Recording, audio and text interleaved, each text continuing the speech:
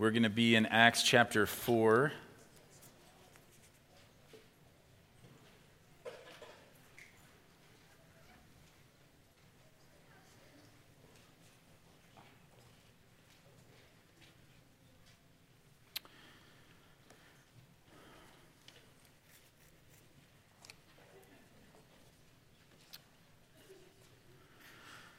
Father, help me to say what is helpful and what is true and what is loving.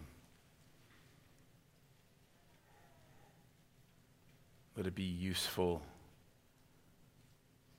to equip us and to encourage us to live a life worthy of the calling that we have from you. We submit this time to you in Jesus' name. Amen.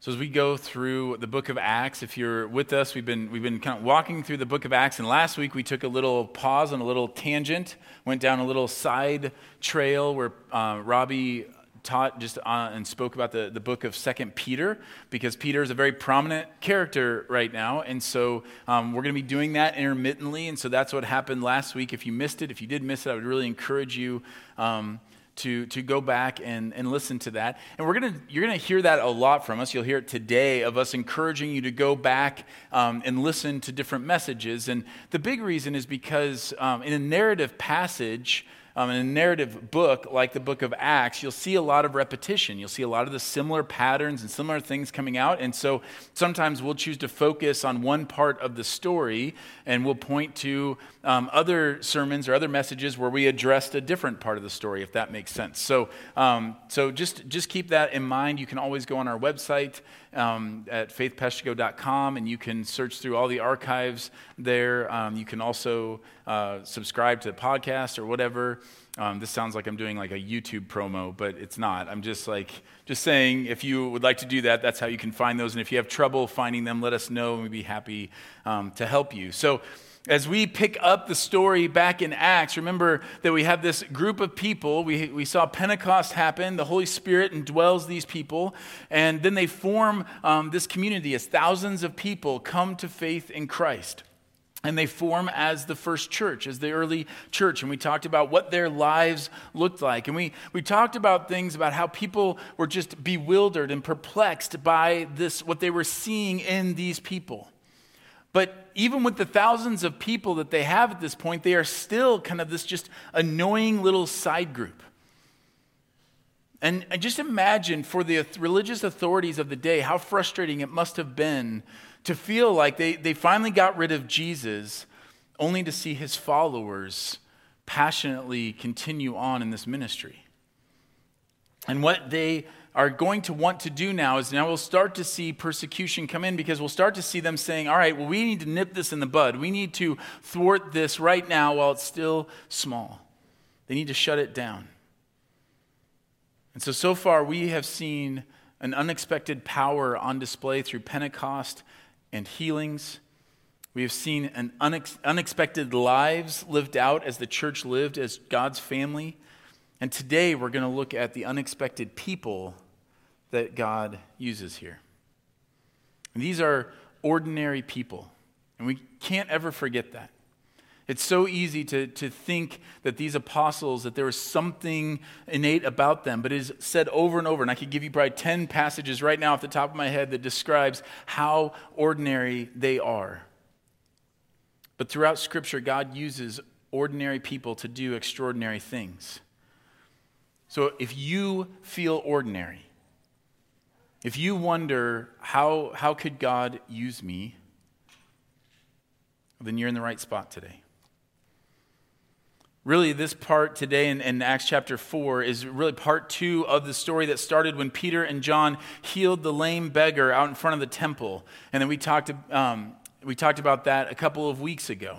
And we see this pattern that we've mentioned where there's a miracle, and then that miracle serves as the platform from which they declare Jesus as king. And then, as we've talked about, some people scoff and mock, and others seek and find. So they heal this man, And he tells the crowd that, don't praise us. What are you looking at us for? As if it's like our power. This man was healed in the name of Jesus Christ. And remember, he talks very directly about this Jesus that you crucified. And he calls them to repent. And that's where we pick it up, as he is calling them to repent. And in Acts 4, it says, as they were speaking to the people, the priests and the captain of the temple and the Sadducees came upon them, greatly annoyed because they were teaching the people and proclaiming in Jesus the resurrection from the dead. And they arrested them and put them in custody until the next day, for it was already evening. But many of those who had heard the word believed, and the number of the men came to about 5,000. So they get arrested. And it's late at night, so they spend the night in prison. And then they are brought before the council, where they will give their defense. And we'll get to that later. But essentially what we see Peter doing is Peter will repeat essentially the same message that he preached at Pentecost and the same message he preached the day before, Jesus Christ crucified. He says, let it be known to all of you and to all the people of Israel that by the name of Jesus Christ of Nazareth, whom you crucified, whom God raised from the dead, by him this man is standing before you well. And this is the response. And this is the key passage that through which I want to look at this story through. Now when they, the authorities, saw the boldness of Peter and John and perceived that they were uneducated, common men, they were astonished. And they recognized that they had been with Jesus. But seeing the man who was healed standing beside them, they had nothing to say in opposition. So do you see the pattern here? Remember, miracle happens. The platform for them to declare the gospel. And they are perplexed. They are astonished. Now what's interesting here is, why are they astonished here?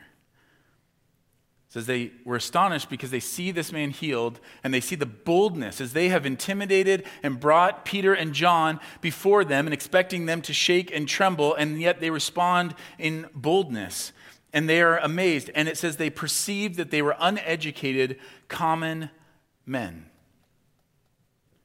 Now think about this. This was their assessment after Peter and John spoke. Ouch. Right? I mean, imagine saying that. Would you come up? I mean, well, some of you have said similar things to me. But if you did, came up to me, and if you said okay, yeah, I went to Faith Church, and I heard that Jay guy preach, and what really amazes me is he is clearly nothing special and uneducated. Well, thanks, right? It's not the first time I had heard that. Some of you don't know this. Robbie and I, years ago, we worked at a mega church. 20,000 people would come to this church on the weekend, and so we would have these big conferences. And for these big conferences, we would often have to create things. And so we were just starting out in ministry, so often my job was to create videos for this ministry. And so I would work all week long on these videos that nobody would pay attention to, and it was a very humbling experience. But then this big conference came up where thousands of youth ministers were going to come to this conference. And the lead youth pastor who goes and speaks around the world and all this stuff, he said, you did a video a couple months ago. I want to use that. I want to use that in the conference. And I was like, that's amazing. Finally, we're being recognized for the work that I did. And so I looked at the video and I was like, well, I don't know if it's our best one, but I was pretty happy with it. And I'd worked really hard on it. And so he wanted to use it. And he gets up there. And one of the things about that video was we had, I had been charged with trying to get some students involved on the video team. And so I got some video, this was the very beginning of trying to recruit students to do this. So the extent of the work that the students contributed to this video was unlocking the door to the school video room, okay? So just keep that in mind, all right? So that's what they contributed. Everything else was me. The idea, the editing, everything about it was me. And so I was pretty excited about that. He shows the video. And he used that video to make this point. Hey, it's really important that you get students to participate, even if the quality isn't very good. And I sat there, I was like, oh, okay. I think that's probably how Peter and John are kind of feeling. Like, do you really have to point that out, like common and uneducated? Like, here, look at this great point, and look at what God can do with normal, dumb people. But that is so amazing. And these people, the authorities are looking at them being like, it would make sense. It would make sense if these were like the people that all the rabbis wanted. If what they were looking at before them is they're looking at different rabbis are watching these students, these people and saying, well, gosh, yeah, I mean, I always knew Peter had it in him. I tried to get Peter to follow me, but he just wouldn't. He held out. He was the top of his class. No, these were people that no other rabbi wanted to follow them. And so what astonishes them is how can they stand before us and declare these extraordinary things as ordinary people. They've never seen such boldness like this. They are indwelled by a power that cannot be explained, living lives that cannot be explained as people who could not be explained. Unless there's one variable there that clicks and strikes some fear and concern, and we will see how that makes them respond. And that is this variable. They had been with Jesus. Now, maybe it's just because they recognized Peter and John from that time. That's very possible. Or maybe it's also because there's something eerily familiar about this whole scene. Something eerily familiar about the healings that they are doing, about the message that they're proclaiming, and about the way in which they're doing it.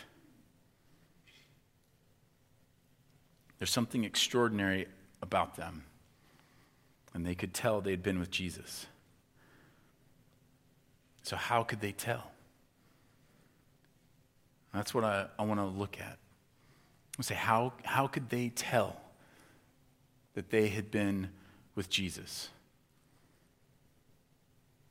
And I want to point out that they could tell because they're doing the same things. They're doing the same works that Jesus did. They're saying the same things. They're speaking the same words that Jesus did. But also their demeanor. They're responding in the same way that Jesus did. So first, the works that they're doing reminded them of Jesus. This healing looked just like so many we see in the Gospels. What I want you to do is, if you have a pen and paper right now, I want you to just write down Luke 13 and Luke 14. So remember, Acts was written by Luke. And so Luke, the Gospel of Luke, he's drawing these parallels. And so I would say go back and read those. But there's two accounts of Jesus healing on the Sabbath.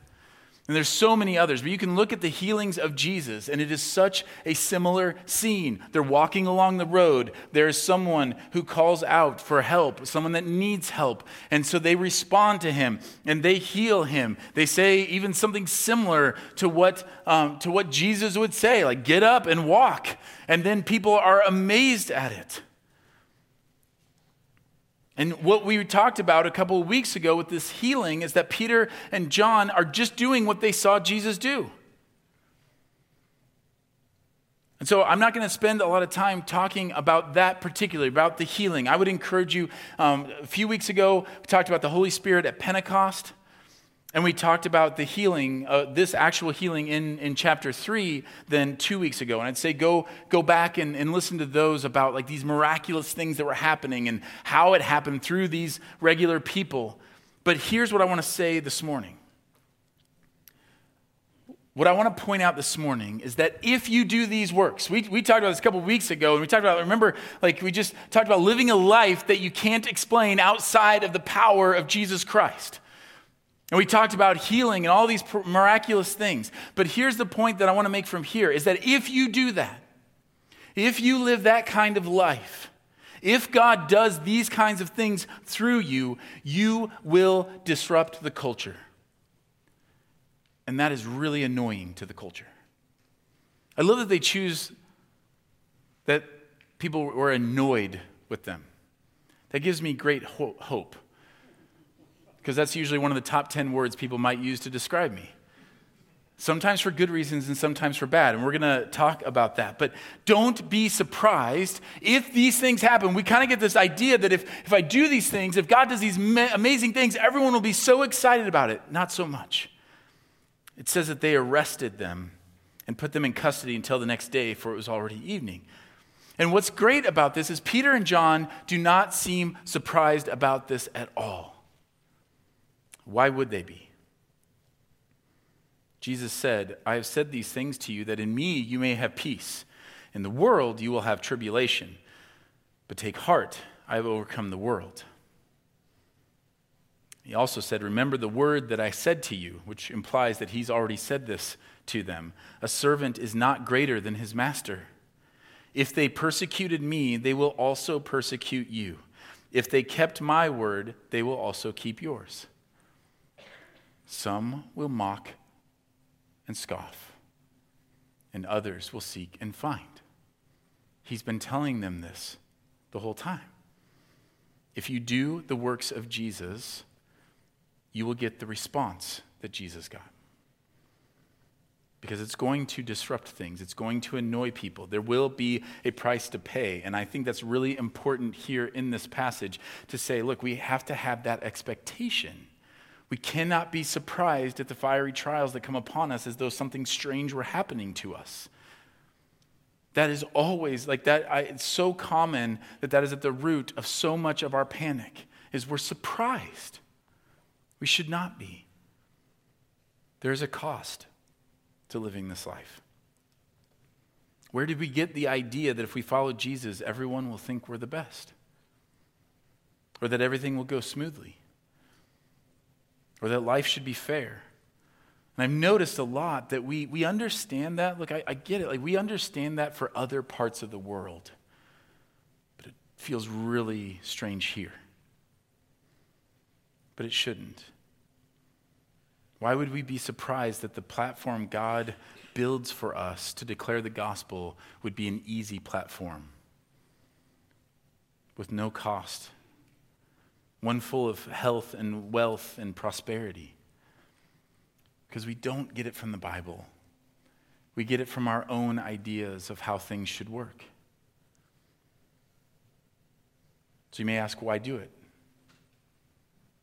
Well, it's foolishness if Jesus didn't raise from the dead. But if you see the kingdom as a treasure hidden in the field, then you'll say, because it's worth it. These ordinary people doing extraordinary things, they preach this message and thousands believe. It's worth it. So those works of Jesus, it reminds them of this Jesus, and the response is the same as what it was for Jesus. But they also have the words of Jesus. It's also eerily familiar what they're talking about. Repenting, the kingdom of God is at hand. It says, on the next day, their rulers and elders and scribes gathered together in Jerusalem with Annas, the high priest, and Caiaphas, and John, and Alexander, and all who were of the high priestly family. And when they had set them in the midst, they inquired, by what power or by what name did you do this? So this is an intimidation thing. Like, everybody's coming forward, the whole family, everyone's in. We're all going to ask. And they expect Peter and John to stammer or stutter or back down in some way, to be sheepish, to be qualifying, to hedge their bets. And who could blame them? Think about this. The last time they saw a scene like this, Jesus ends up crucified. So in their minds, there may only be one way this ends.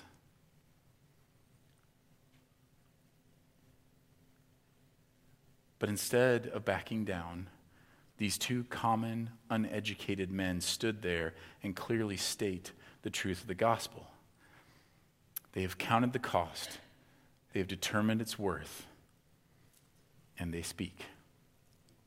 And they sound an awful lot like Jesus.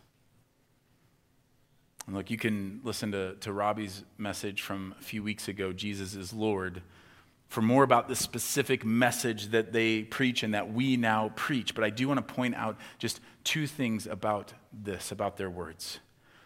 One is that it was through the Holy Spirit that they said these things. And we need to listen to the Holy Spirit.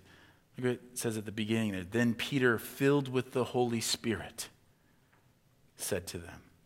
So for the third straight time, we see Peter speak boldly. And remember, we talked about something has changed about Peter. This Peter who fly in the Gospels, you see him flying off the handles, saying one thing that's true and then one thing that's false, seeing him do all kinds of things. And now we see a different Peter because he has changed, because now the Spirit has dwelled in him. And he no longer is taking stabs in the dark about what he thinks the truth might be. He is now hearing from the Holy Spirit and declaring truth by a power that is clearly not from him. And we see ordinary people communicating extraordinary truths by extraordinary power, just like Jesus said would happen in Luke 12. And when they bring you before the synagogues and the rulers and the authorities, do not be anxious about how you should defend yourself or what you should say, for the Holy Spirit will teach you in that very hour what you ought to say. How many times do you think Peter and John reminded each other of that the night before, the night that they spent in prison? Do you see this pattern here? Everything that's happening, they're saying, Jesus said this would happen. We saw this happen to Jesus, and he said this is what's going to happen to us. Do you know how much that builds your faith when we're like trusting God's word instead of just our own view of what we think should happen? It actually affirms it. And then you're like, oh, well, he said this was going to happen. That's super encouraging. So expect that the Holy Spirit will actually speak to you and tell you what to say. Trust him in that. And the other thing is expect that you will have to be clear. Like, do you think Peter feels like, I kind of feel like a broken record at this point? But he says it again. He says, rulers of the people and elders, if we are being examined today concerning a good deed done to a crippled man, by what means this man has been healed, let it be known to all of you and to all the people of Israel that by the name of Jesus Christ of Nazareth, whom you crucified, whom God raised from the dead, by him this man is standing before you well. That's pretty clear, right? There's no like vague comments about that. There's no like just vagueness about, well, the power of God or by any of this stuff. Like they are saying, look, let's be really clear. Here we go. You're asking again. We're telling you again. The name of Jesus, whom you crucified, whom God raised from the dead. It's by his name that this man is standing before you well.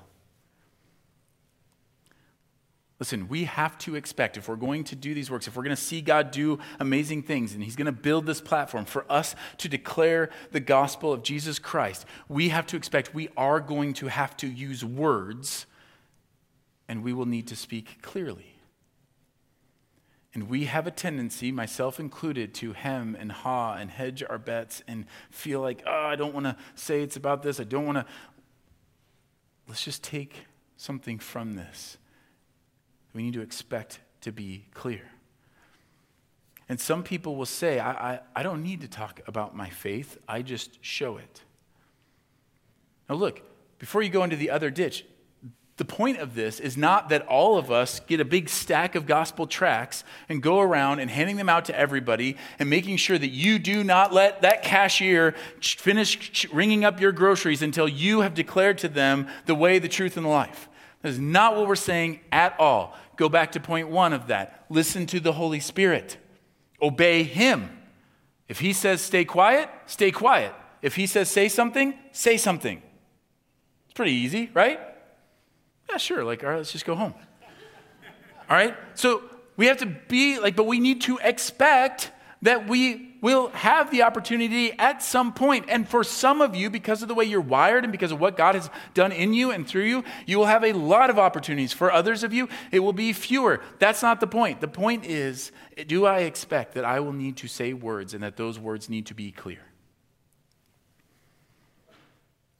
Because if you say, I don't need to talk about my faith, I just show it, I'm going to say, look, showing it is really important, like critically important, by all means. But if you don't explain it ever, then they don't know what you're showing them. They will just worship you. Or they will just attribute it to whatever their worldview says is the reason why people act in this way. I have never, ever, ever met with someone who has come to faith in Christ by saying, like, you know what? Well, the reason I came to Christ was I lived next door to this really nice neighbor. And one day when they were shoveling my walk, I thought, that neighbor's really nice.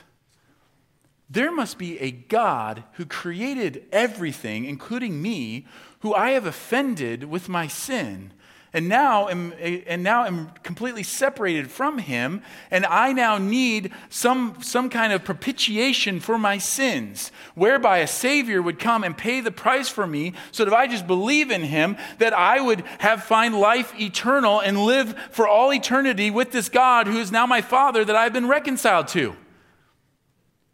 You got all that from him shoveling your walk, huh? Yeah, clear as day. Of course not. It doesn't work that way. They go to hell thinking they had a really nice neighbor.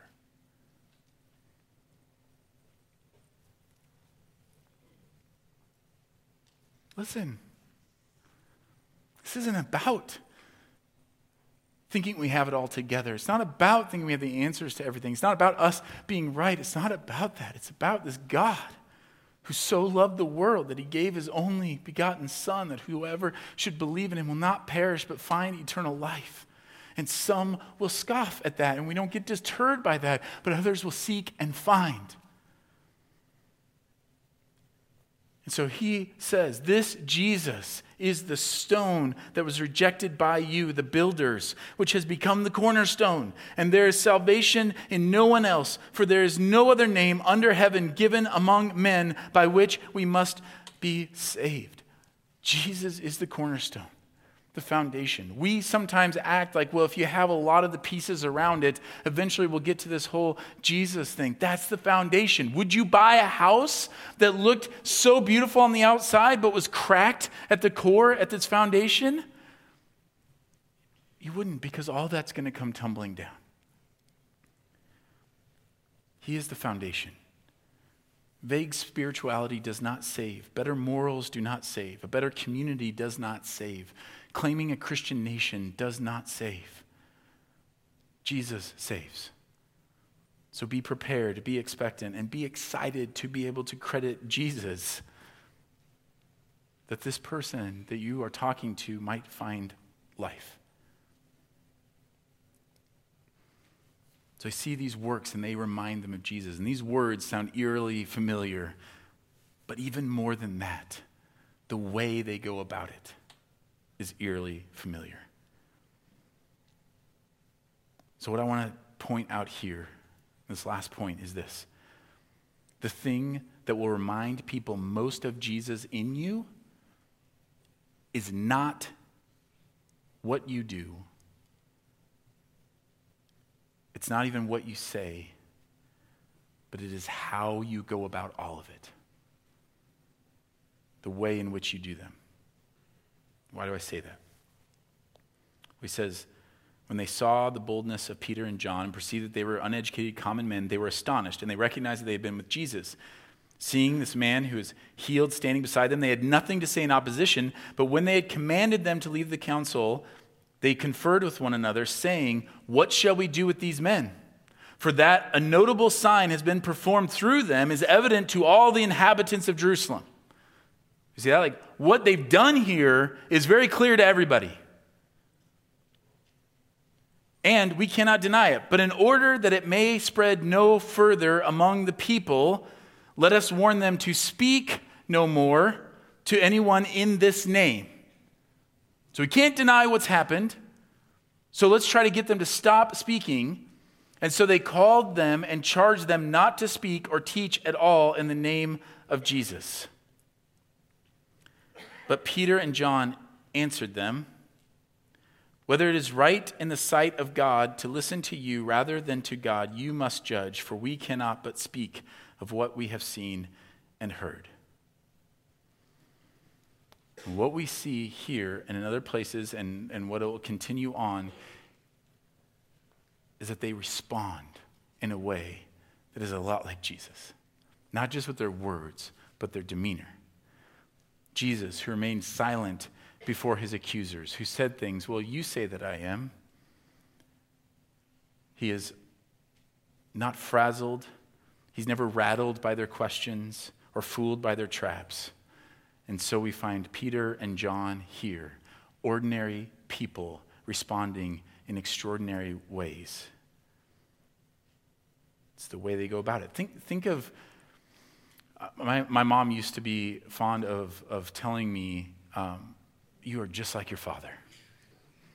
And it usually was not a positive thing, just FYI.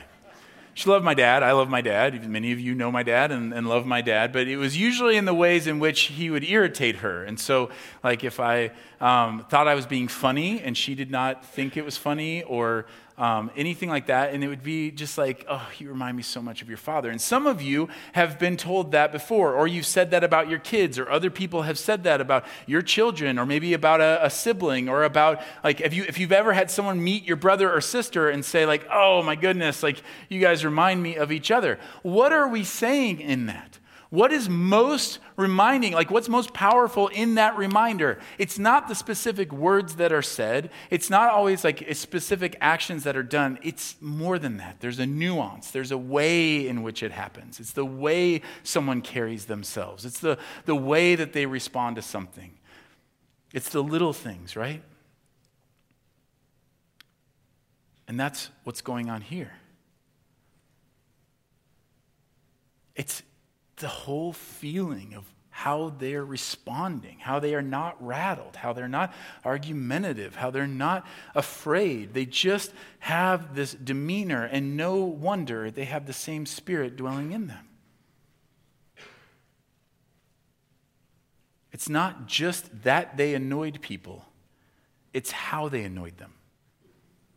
It's not just that they were bold, it's how they were bold. It's not just that they were defiant, it's how they defied. And we often get lost in this, and we think like, well, hey, look, Scripture says, you made the point. You're going to annoy people. I annoy people all the time, so I'm just like Jesus. Maybe not. Or it says we're supposed to be bold, and so this is how I'm going to be bold. I'm going to be bold by my own definition of what boldness looks like, and it looks nothing like how Jesus was bold. Or we're supposed to be defiant and take a stand, and so I'm going to do that. But is it the way Jesus was? Does it remind people? Do people look at that and say, man, that sounds an awful lot like Jesus?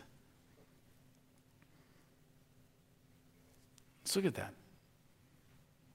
I love being annoying. I really do. Who's with me? Who kind of enjoys being annoying? Great. Okay. Some of you are definitely, I'm going to have to talk to you about honesty and transparency, because if you don't enjoy it, you're awfully good at it. Let me just say that for a few of you. But some of you are like, yes, I kind of like just kind of poking at it, poking the bear or whatever. Like one of my kids, I'm not going to mention any names, Judah, that likes to poke a little bit. And when he does that, we get annoyed with him. And what he doesn't always understand is that he's just like his dad. And his mom will say that. Like, who does that remind you of? Like, just like to do it. But there's a good kind of annoying. It's the way that Jesus annoyed people. Like we'll see many times that what is annoying about God's people is that they insist on loving people that others want to marginalize. That they are unable to be bought or intimidated. They don't care about the power structures of the world. They mess up the status quo simply by living and loving like Jesus. They don't go around picking fights or being obnoxious or poking at people or trying to embarrass people. Just their spirit-indwelled presence is disruptive, just like Jesus, who disrupted things because he healed on the Sabbath, because he touched the leper, because he spoke to the Samaritan woman, because he could not be intimidated or influenced by promises of power. All very annoying and all very godly. If you want to try disrupting things like Jesus, next time you're surrounded by gossip, speak well of the person who's being slandered. When people want to talk about someone else's sin, turn it and talk about your own and your own need for forgiveness. When someone wants to pick a fight and say something horrible to you, respond with kindness and forgiveness. That'll really annoy people. And it will really honor Jesus. It's not smug. Hear me. It is not smug. That would not remind anyone of Jesus. It is humble and soft and kind, but it is relentlessly so. That's the right kind of annoying. And we want to be the right kind of bold. It doesn't come the way the world talks about boldness, of puffing up our chest and showing power. That's what the council's doing. The council's saying, come in, talk to us, and here's all the powerful people all standing in front of you. Our boldness doesn't come in us demanding our own rights or repaying a threat for a threat. It comes from knowing that God is sovereign. Listen, Peter and John don't look at them when they're arresting them and say, like, you can't do this to us. Do you know who we are? Do you know who we belong to? Their boldness is that they are unshakable. They are fearless. They are unbothered by the intimidation tactics. And it is inexplicable to the world because they were common and uneducated. They had no power. How in the world are they not intimidated by my threats? They have no power. They have no standing. Why are they so bold? They had no worldly reason for their boldness. And what we see here is not only was it clear that they had been with Jesus, it was clear that Jesus was with them. And because of that, they are bold. And then they defy in the right way. So when the authorities are trying to figure out what to do, they can't deny this miracle has taken place, so they just threaten them. They just result to a threat, like, stop speaking in this name. And Peter and John decline. Whether it is right in the sight of God to listen to you rather than to God, you must judge, for we cannot but speak of what we have seen and heard. I want you to see just a couple things in this. One, it's not an angry defiance. This is not anger. They don't return a threat for a threat. They don't say, like, look, you're going to arrest us? Well, you're going to spend your eternity in prison of hell. They could say that. They don't. They don't whine. They don't throw a fit. They don't appeal to their lawyers. They just simply say, you do what you have to do, and we will do what we need to do. But not only is it not an angry defiance, but it's also not a self-serving defiance. They're not being defiant because their rights were violated or because they were imprisoned wrongly. That's not what they're defying. That's not what they're being defiant about. It's about the name of Jesus. They're not being defiant because people are trying to infringe on their freedom of life or because they were asked to wear a mask or told to pay taxes. Listen, right now, I get all kinds of warnings about threats.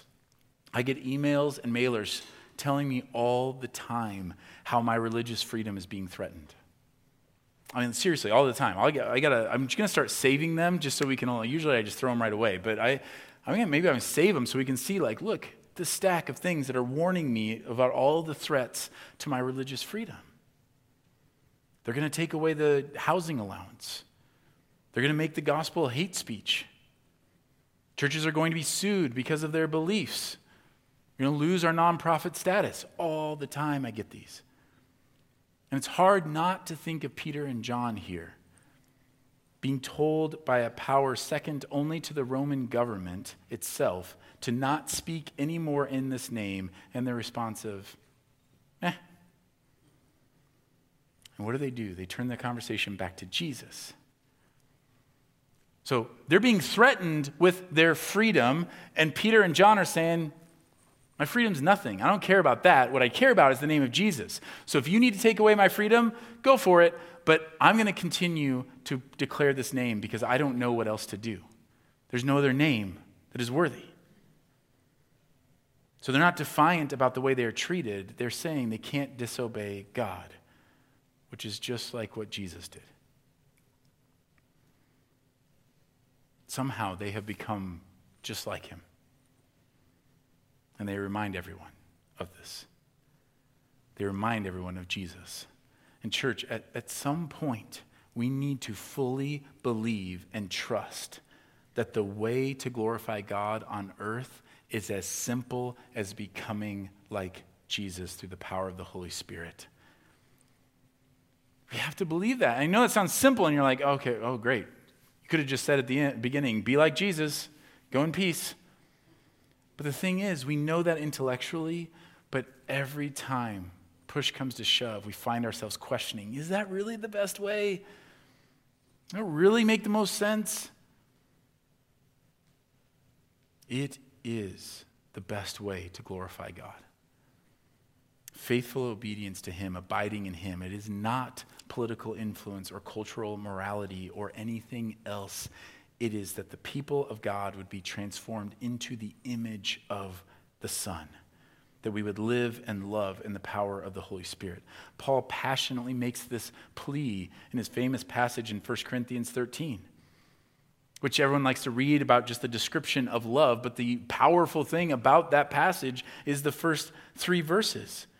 When he says, if I speak in the tongues of men and of angels, but have not love, I am a noisy gong or a clanging cymbal. If I have prophetic powers and understand all mysteries and all knowledge, and if I have all faith so as to remove mountains, but have not love, I am nothing. If I give away all that I have, and if I deliver up my body to be burned, but have not love, I gain nothing. And then he goes on to describe love, but it's the love of Christ that he's talking about. And think about all the things that we have said. Well, I know they don't really exhibit love, but they speak truth. Paul would say that is nothing. Well, I know they don't really know Jesus, but they do all these really good things for people. They give all this money away. Paul says that is nothing. Well, they are really wise, and look at all the miracles that happen through them. That is nothing. Not slightly less than, not could be improved, worthless. Nothing. Love is patient, love is kind, love does not envy or boast, it is not arrogant or rude, it does not insist on its own way, it is not irritable or resentful, it does not rejoice at wrongdoings, but rejoices with the truth. Love bears all things, believes all things, hopes all things, endures all things. Love never ends. This is not a generic form of love. This is not just a love that is just an emotion that we feel or that we conjure up in our own mind. It is the love that is given in the name of Jesus Christ of Nazareth, whom you crucified and whom God raised from the dead and now is offering forgiveness of sins for eternal life. That is the love and the way of Jesus, and that is what Paul is talking about. Think about who has had the most influence on you in your faith. Picture right now in your mind, who has influenced your faith the most? Who do you look at and think of and say, I want to be like them? Well, Jesus for sure. Under Jesus, think of a human being. You don't need to say their name out loud. That could get really awkward or embarrassing. But just think for a second. Is it not those who look and live most like Jesus? Displaying the fruit of the Spirit? I've never talked to anyone who said, the person that was so influential to me, they were super influential because they explained why there is evil in the world in like the best way. Or you know what? Is how articulately that person spoke about dinosaurs. Or they so eloquently destroyed every other worldview and made everyone look like dummies. Never. It's always the person who loved when it was hard to love, who was humble, non-judgmental, kind, gracious, slow to anger, quick to listen. The one who looks most like Jesus. Let me just ask you this. If this is the life that we're going to live, that we do the works of Jesus and the words of Jesus, but in the way of Jesus, what's the potential of that cost? Like, how do we do that in our life, in this world, in this culture? Some of you, I want to give one example here, and I want to just preface this, like, please don't be offended. Please don't jump to conclusions. Please don't fall in the other ditch of what I'm saying. Just hear what I'm saying. But some of you have expressed to me that you cannot share the gospel at work because it's not allowed. But what would happen if you prayed for your coworkers? What would happen if someone was healed, if people's lives were changed, and you credited Jesus and shared the gospel on that platform? Imagine getting called into your boss's office and them saying, hey, you need to stop this. Imagine if you respectfully but clearly said, look, I respect you and your position, and you do what you need to do, but I have to obey God. And what if they tried to fire you? What would your coworkers say? I'll tell you this. If you'd been acting self-righteously or obnoxiously, if your standing for your Christian faith had been about a bumper sticker, about putting a poster up in your cubicle, or about talking about your rights to worship however you want to, and they can't tell me that I can't bring my Bible, they can't tell me that I can't do this, and mixed in with those demanding of those rights are all of your rants about other rights that you're losing and that no one can take from you, and about judging people and being condescending about how they spent their weekend or how much more moral you are. Like, if that's your situation, my guess is that your fellow workers will probably cheer at your firing. And I might stand with them. Because it looks nothing like Jesus. And at that point, you're preaching a false gospel. But if your reputation had been one of a servant, one who had prayed with and for your coworkers, one who loved them in all circumstances, one who forgave quickly those who slandered you, if you'd ministered to people and seen people come to faith and seen them delivered from addictions and seen marriages healed and restored, if you were salt and light in the most Christ-like of ways, what then? If people were praising God because of you, then what? Maybe what we see here. When they had further threatened them, they let them go, finding no way to punish them. Because of the people, for all were praising God for what had happened. For the man on whom this sign of healing was performed was more than 40 years old. Can you imagine? More than 40. I feel like that was the second offensive thing that was in this passage. Not only were they common and educated, but that dude's over 40. He's near the grave. Listen, they couldn't do anything. They couldn't do anything. All the people were praising God. But even if they did, and they will eventually, but even if they did, even if your boss did say that, and everyone was saying, no, don't fire this person, and they still fire you for the cause of Christ, I can think of no better reason to be fired. Can you? Like, to genuinely say, you know what? I saw people come to Christ. I saw people healed. I told everybody that that miracle they just saw was because of Jesus, and they fired me. Awesome. You can move in with me. It's okay, right? Okay. Listen, Don't worry about those things. There's no playbook. Like, don't get in your mind of like, okay, you're saying if I'm a teacher, then I got to preach the gospel to every single kid that comes into my classroom. That's not what I'm saying. It's not black and white. It's not a textbook. It's about listening to the Holy Spirit, learning to hear his voice and obeying him and not worrying about what you will say in that moment, not worrying about what it will look like, listening to him and obeying him. And if you're a teacher, for example, most often that voice is going to say to you, teach math. Assuming you're a math teacher, teach math. If you're an English teacher, teach English. If you're a PE teacher, make them run.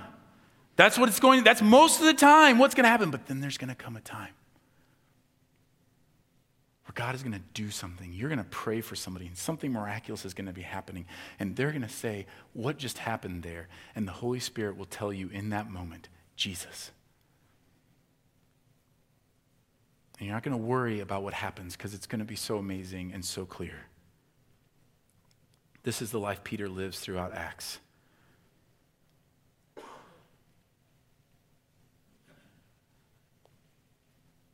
So I'm going to resist pontificating on this passage. I just want you to hear what Peter says. The same Peter that lives this life and is treated in this way, then years later writes this instruction to the church, and listen for all the things we just talked about in this passage. Finally, all of you have unity of mind, sympathy, brotherly love, a tender heart, and a humble mind. Do not repay evil for evil or reviling for reviling, but on the contrary, bless. For to this you were called, that you may obtain a blessing. And then later, now who is there to harm you if you are zealous for what is good? But even if you should suffer for righteousness' sake, you will be blessed. Have no fear of them, nor be troubled, but in your hearts honor Christ the Lord as holy, always being prepared to make a defense to anyone who asks you for a reason for the hope that is in you. Yet do it with gentleness and respect, having a good conscience, so that when you are slandered, those who revile your good behavior in Christ may be put to shame. For it is better to suffer for doing good, if that should be God's will, than for doing evil. And he goes on to basically say, because then you are like Jesus. How is that even possible for ordinary people? Because of something extraordinary. Our God, being rich in mercy because of the great love in which he loved us, even when we were dead in our trespasses, made us alive together with Christ. By grace you've been saved. Jesus, we're going to take communion here and be reminded, Jesus lived the life that we were meant to live, died the death that we deserved, and raises from the dead, defeating sin and death in power, the same power that dwells in those who believe. And communion is a reminder of that. It is Jesus saying to the disciples that when you get together, do this in remembrance of me. He is telling them, I am with you when you do this together. There's something powerful that happens when we are together and we remember this corporately. That's why he tells them to do this together as a body. When you're together, do this. Why? Because together we remind one another, this is what Jesus did. This is how we know all these things are true. He lived, he died, he was resurrected. And through that we have the forgiveness of sins. And so he takes the bread and he breaks it. He says, this is my body broken for you. Remember me. Do this in remembrance of me.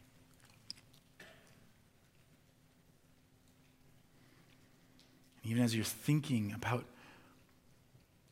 the cross and about how it demonstrates his great love for you, and he raises from the dead, demonstrating the great power that dwells in you, and then sends out the disciples.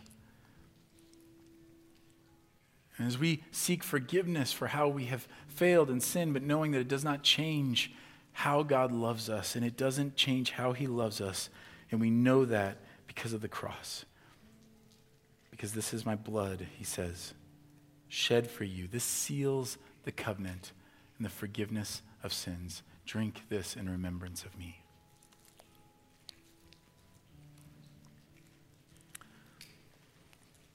Father, we remember what you have done. And we know that when we look at the cross, we see the fulfillment of your work. And all the things, God, as we see him, we think of Jesus raised from the dead, we were reminded of the power that dwells in us to do even greater works than you had done on earth. To speak clearly the name of Jesus to all who would hear and have ears to hear. But to be transformed from the inside out. To not just do the things you call us to do, to not just say the things you call us to say, but to be the people you've called us to be. Changed and transformed from the inside out, repaying evil with good. Responding to offenses with forgiveness. Being bold in the way of Jesus. Having the love of Christ dwelling in us richly. Let us be those people on display so that when we are telling people what you are like, they will see in us what you are like. Make it so. In Jesus' name, amen.